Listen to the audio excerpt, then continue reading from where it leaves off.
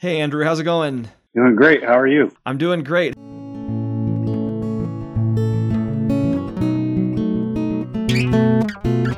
Welcome to episode 21 of the Chalk Dust Podcast, where teachers talk about their experiences in the classroom. Because once the dust settles, every teacher has a story to tell. This is Kirby Alexander, your host, and today I'm talking with Andrew Brinker, a high school environmental science teacher in Fort Worth, Texas. I met Andrew in 2019 when I was recruiting teachers for a National Science Foundation research project, and we've been working together ever since. Andrew's work on the Trinity River Turtle Survey has been featured in the Fort Worth Star-Telegram and KERA, just to name a few, as well as in science conferences in Texas and around the country. He is the sponsor of the Recycling Club at Paschal High School, as well as the Science Club, and his students compete in science competitions all over the state. Andrew was named the 2020 Environmental Educator of the Year by the Texas Environmental Excellence Awards, and in this episode you'll see why. He is an ambassador for science, the environment, and experiential learning, and I hope you will learn as much as I did from talking with him. Let's get started. Hey, thanks so much for meeting with me today. I've been really looking forward to catching up and finding out what you're up to, both in some of your projects that you're doing with students and in your teaching. So, I really appreciate this opportunity to talk with you. It's my pleasure. I appreciate the invite. Absolutely. So, I guess to start off, tell us a little about what you're doing right now. Where do you teach? What are you teaching? How long have you been teaching? I'm a teacher at Paschal High School, which is close to downtown Fort Worth. It's actually really close to TCU, just a couple blocks away. Mm-hmm. It's the largest school in Fort Worth. We have around 2,500 students. It's the only 6A school. Okay. So when we compete in district and stuff like that, it's not against any of the other schools in Fort Worth. Hmm. It's also a Title I school, and I've been here for 15 years. Okay. This is my only secondary teaching experiences here at Paschal High School. And I teach AP Environmental Science and currently AP Biology, but I've taught environmental systems and on-level biology as well. Okay. Very good. And, just to get some background, I'm really interested in what interested you in teaching as a career. Is this something that you always thought of yourself as doing? Was it something that you always had as a goal for your career, or did you start off doing something else and then kind of found your way to teaching later on? Yeah, I was option 2 for sure. Okay. When I graduated from Michigan State, I had a degree in zoology, and I got my first zoo job. Actually, I did an internship at Zoo Atlanta, but after that, I got a job here at the Fort Worth Zoo in the reptile and amphibian department. So I spent nearly 7 years there working as a zookeeper, and that was a ton of fun. But while I was there, I had a professor, Gary Ferguson, from the biology department. He would come and bring students through on a field trip when he was teaching herpetology. So during one of those field trips, I talked about how I'd like to go to graduate school, but I couldn't afford it. And he explained to me that if you're a graduate student and you teach biology labs, then you're able to get free tuition and a stipend. Oh, wow. So that set the hook in me there, and I applied to TCU to get my master's degree in biology.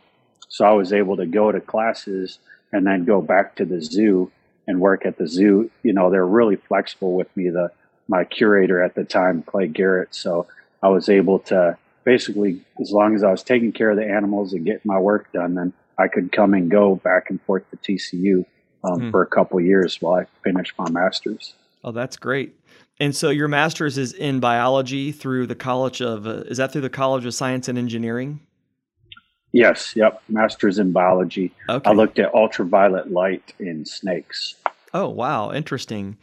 And so I'm assuming, based on what you've shared with me, that when you were working in the Fort Worth Zoo, you were in the Museum of Living Art, the MOLA section, or were you somewhere else?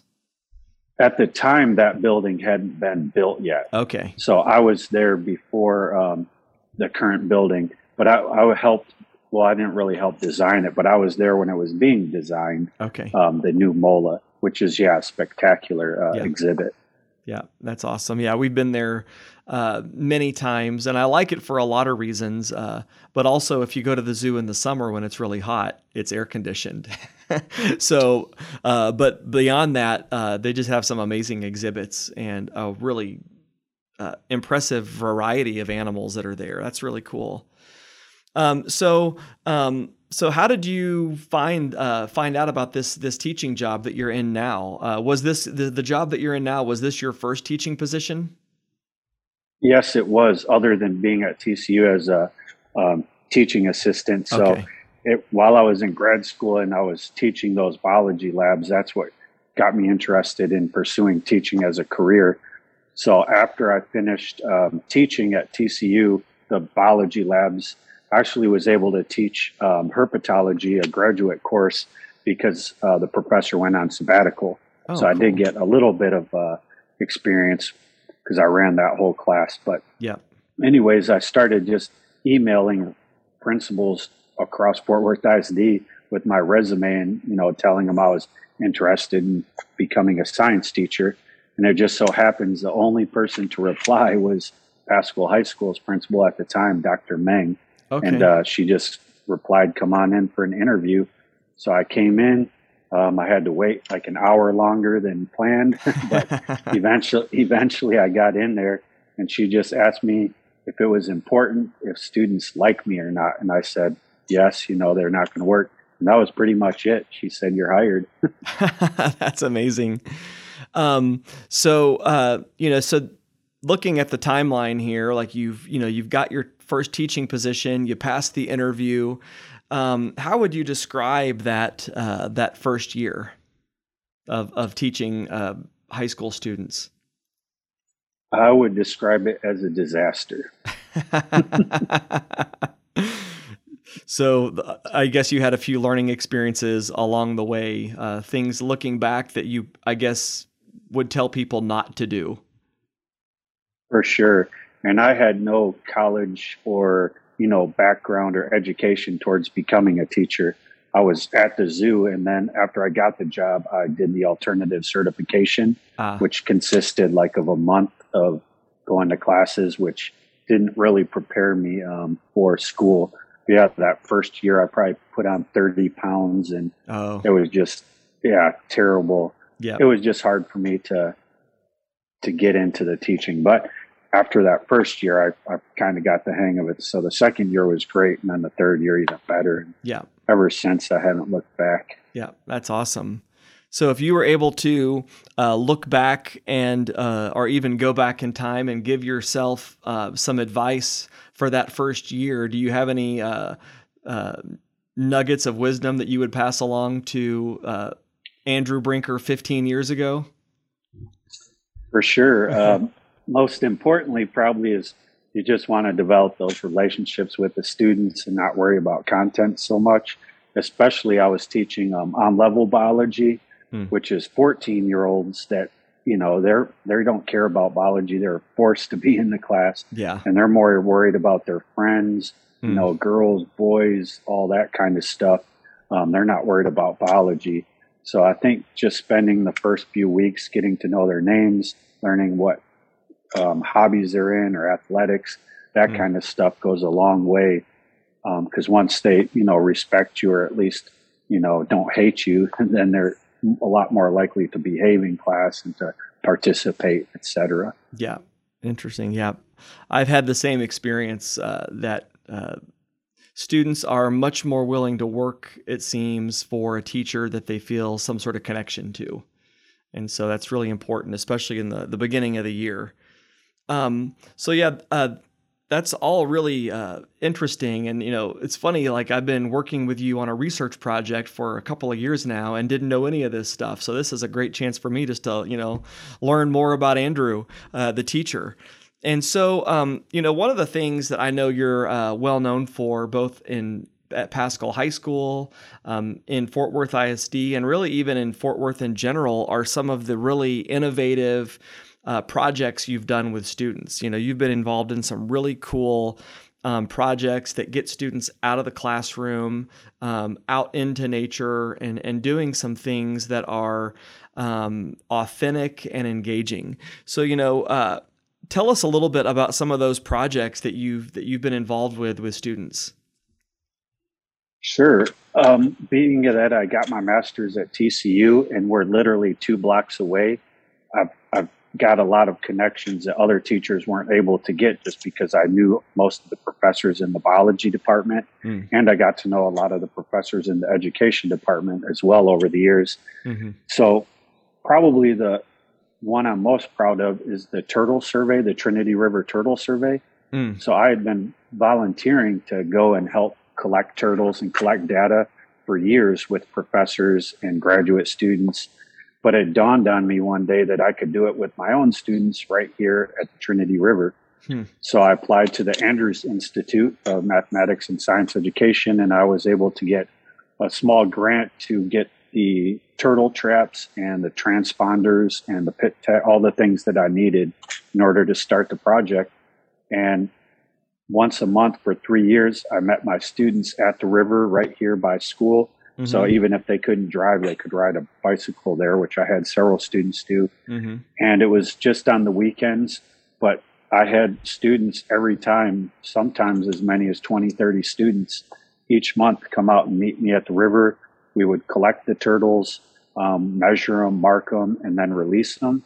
So it was mark recapture, population dynamics kind of study. Okay. And it was a great success. The students, there's no better way than to learn science than participating in it. So these students were out there actually collecting the data.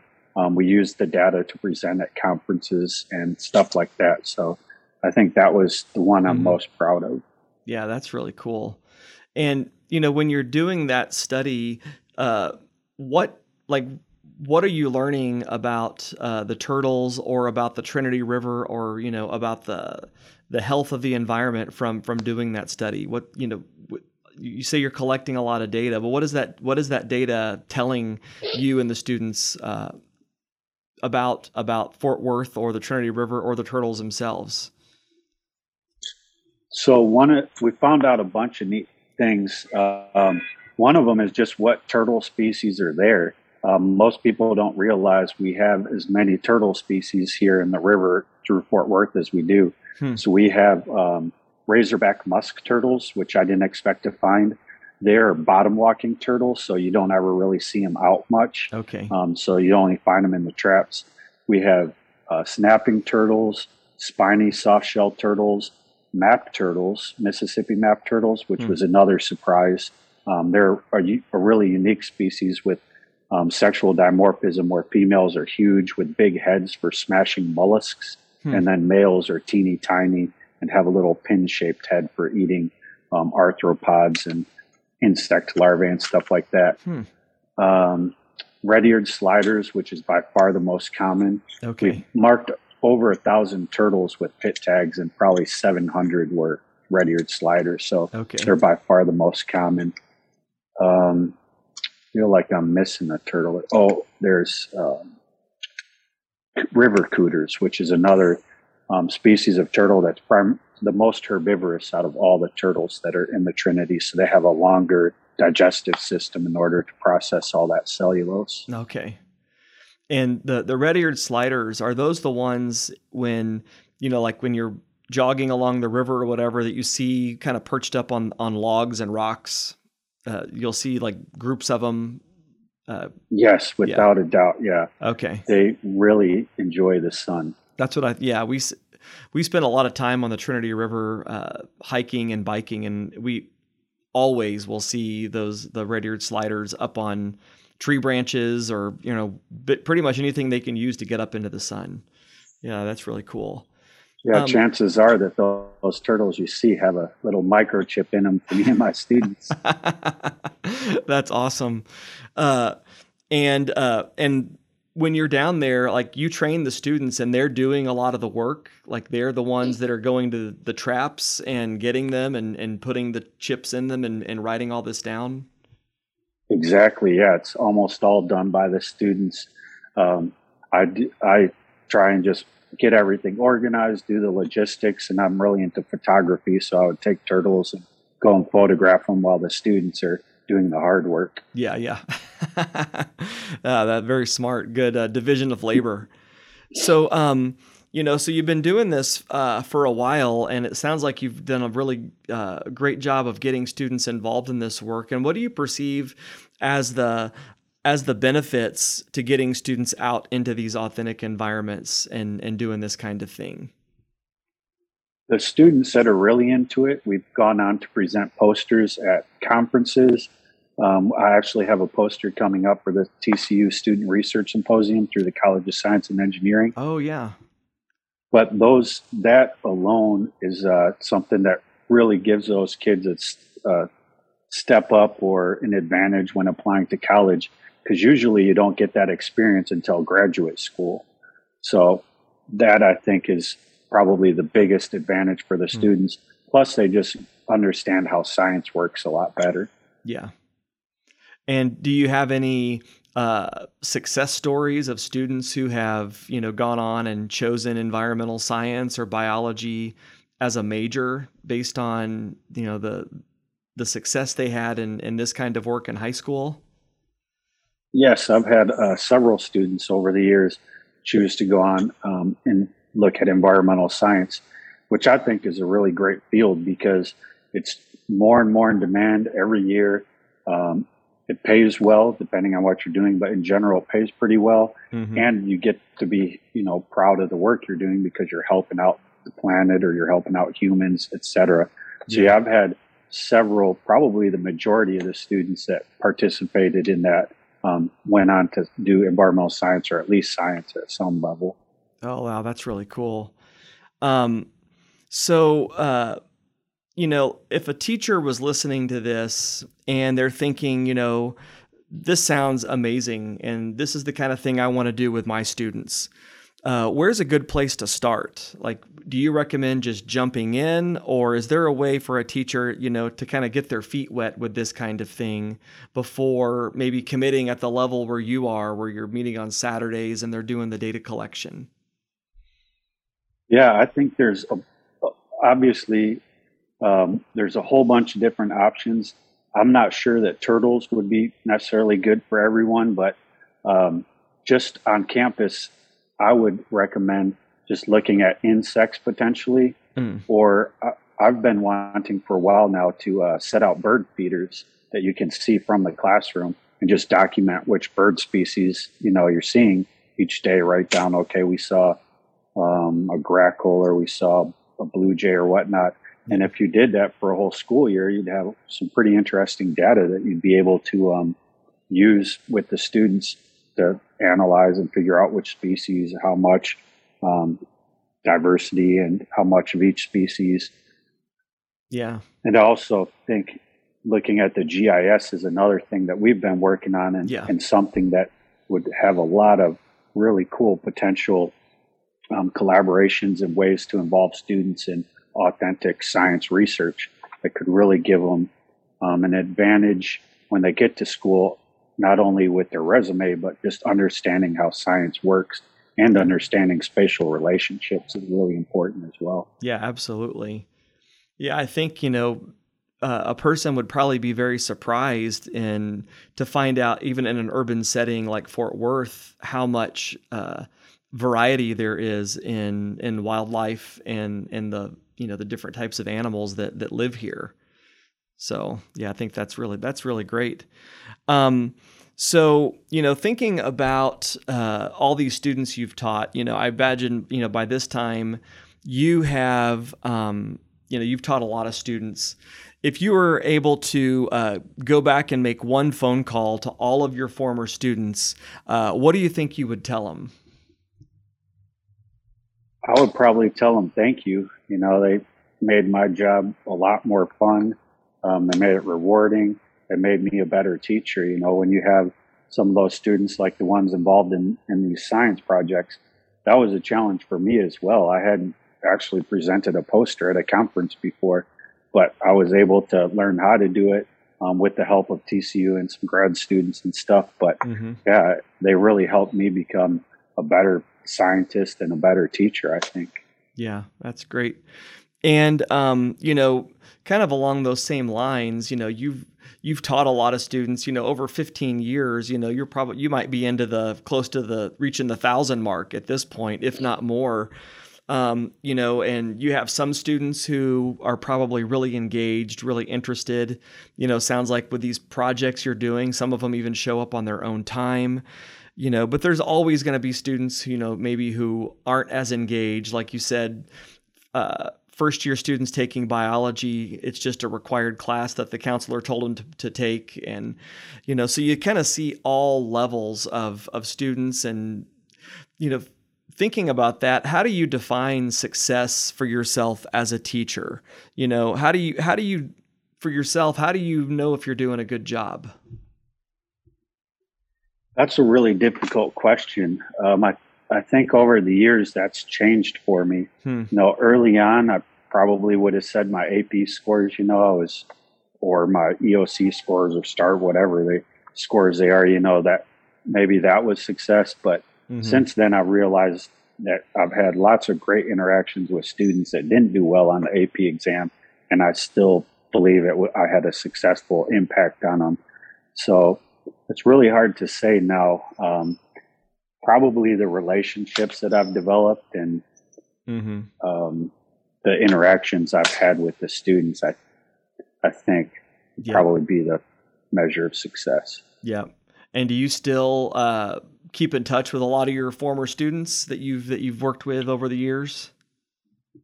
Yes, I do. I was texting a student earlier today because a current student wanted an example of a resume for applying for college. But she the week before had sent me an invitation to the Dean Scholars at UT Austin is having a distinguished lecture series. So she wondered if I wanted to listen in on that Zoom call. I think it's next week. But yeah, I keep in contact with a bunch of students, especially when I teach their siblings. Like I have multiple students that I've taught 3 other kids in the same family, so yeah. It really feels good to have taught that many kids in a single family and had that big of an impact, Yeah, that's really cool. And you're going to, at one point, it's probably going to be here maybe before you're ready, you're going to have that experience where some kid's going to come into your class and say, you taught my mom or my dad. Yeah, I haven't had that one yet, but I was at a football game this year. I think it was this year, maybe last. And someone came up to me. I was recognized on the field for being a teacher of spirit or something like that. Yeah. And the guy saw me. So he came up and he had his kid with him, and he was like, yeah, Mr. Brinker, you taught me. Now he's an engineer at Bell Helicopter, I think. But he was married, had a couple of kids. Yeah, it was amazing, and he had really kind things to say, which made my day, obviously. Oh yeah, no, that's really great. I'll never forget the first time, and I think it only happened a couple of times, where a student came up to me and said, you graduated high school with my mom. It's like that moment. I'm like, oh man, I don't know at what point I became old, but I feel old right now. Yeah, that's really cool. So, when you're teaching environmental science and or any of the other classes you teach, what's kind of the main big idea you want your students to remember when they complete one of your classes? Environmental science is the class I'm most passionate about, and it's the class I've taught the entire time I've been here. And the biggest take home is that you're a part of the ecosystem, whether it's in the city, outside. If you litter or you see litter on the ground, that's going to go into the Trinity River, and then that's going to eventually, if it doesn't get cleaned out, go all the way to the ocean, and it's going to become part of that giant Pacific ocean patch of plastic.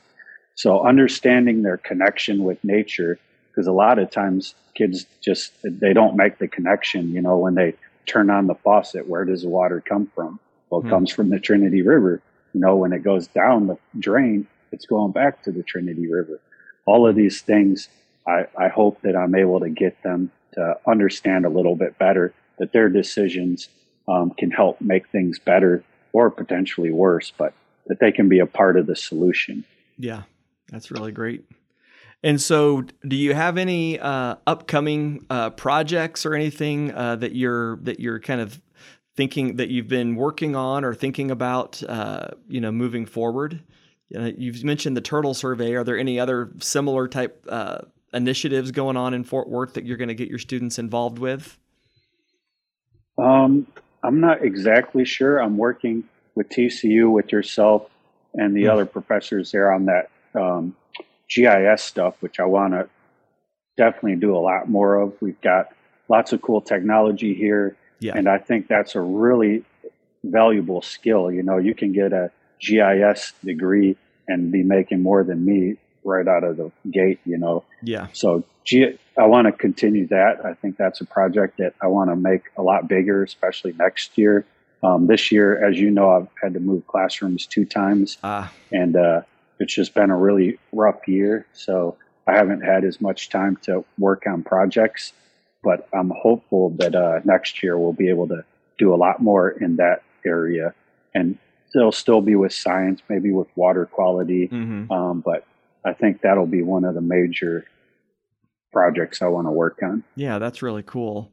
Yeah, and just, using that example you were talking about before with where water comes from and where it goes, once you start using geospatial tools, you can create, or have the students create visualizations that where they can kind of see that cycle, because I think now, whether it's the water that comes out of their tap or the electricity that is in their house or the food in their fridge, I don't think they always think about where that stuff comes from and where it goes when they dispose of waste and that kind of thing. Exactly. Yeah, the wastewater treatment plant at Village Creek is the lowest point in Tarrant County for a reason, because all the water has to go there. Right. And of course, they have no idea where that's at. That's one of the field trips I also try to do a lot of field trips. I think that's important, but after the pandemic, a lot of that's been kind of shut down, like Village Creek wastewater treatment plant. Yeah. All of the water for Tarrant County, over 100 million gallons a day, goes through there. And it's a fantastic field trip because the students get to see it with their own eyes. They see where it goes into the river. But unfortunately, they're not doing that anymore. Hopefully, maybe next year they'll start it back up. Right. Yeah.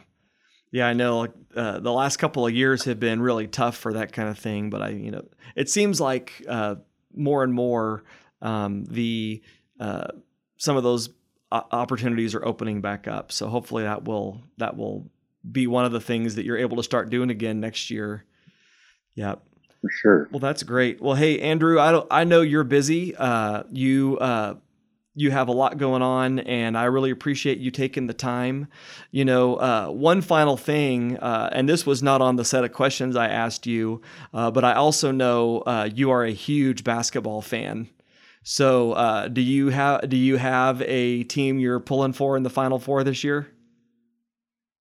Oh man, Michigan State and TCU are my 2 teams I like the most. Of course, they're not in the Final Four anymore. Yeah. They both had really great showings, though.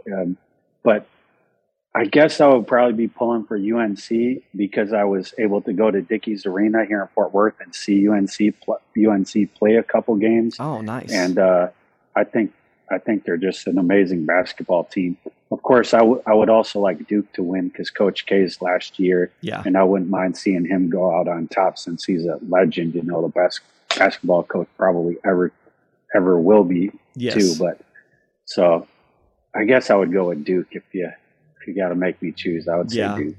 Duke's the sentimental favorite, but UNC just because you got to watch them play. Yeah. Right. That's awesome. Yeah, I think deep down, I've never been a Duke fan, but I think deep down I'm kind of pulling for Coach K just this one time. Yeah, and I think a lot of people are. Kansas is Big 12, so you kind of got to root for Kansas too because they're in the same conference as TCU. But exactly, I'm not sure if they're going to be able to get through Duke or UNC. Right.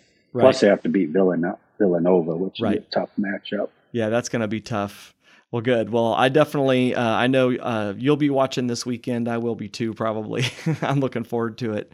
Well, hey, Andrew, thanks so much for taking some time to talk to me and just, give me some insight into your teaching, into your experiences that led you to this career. And it's been a lot of fun.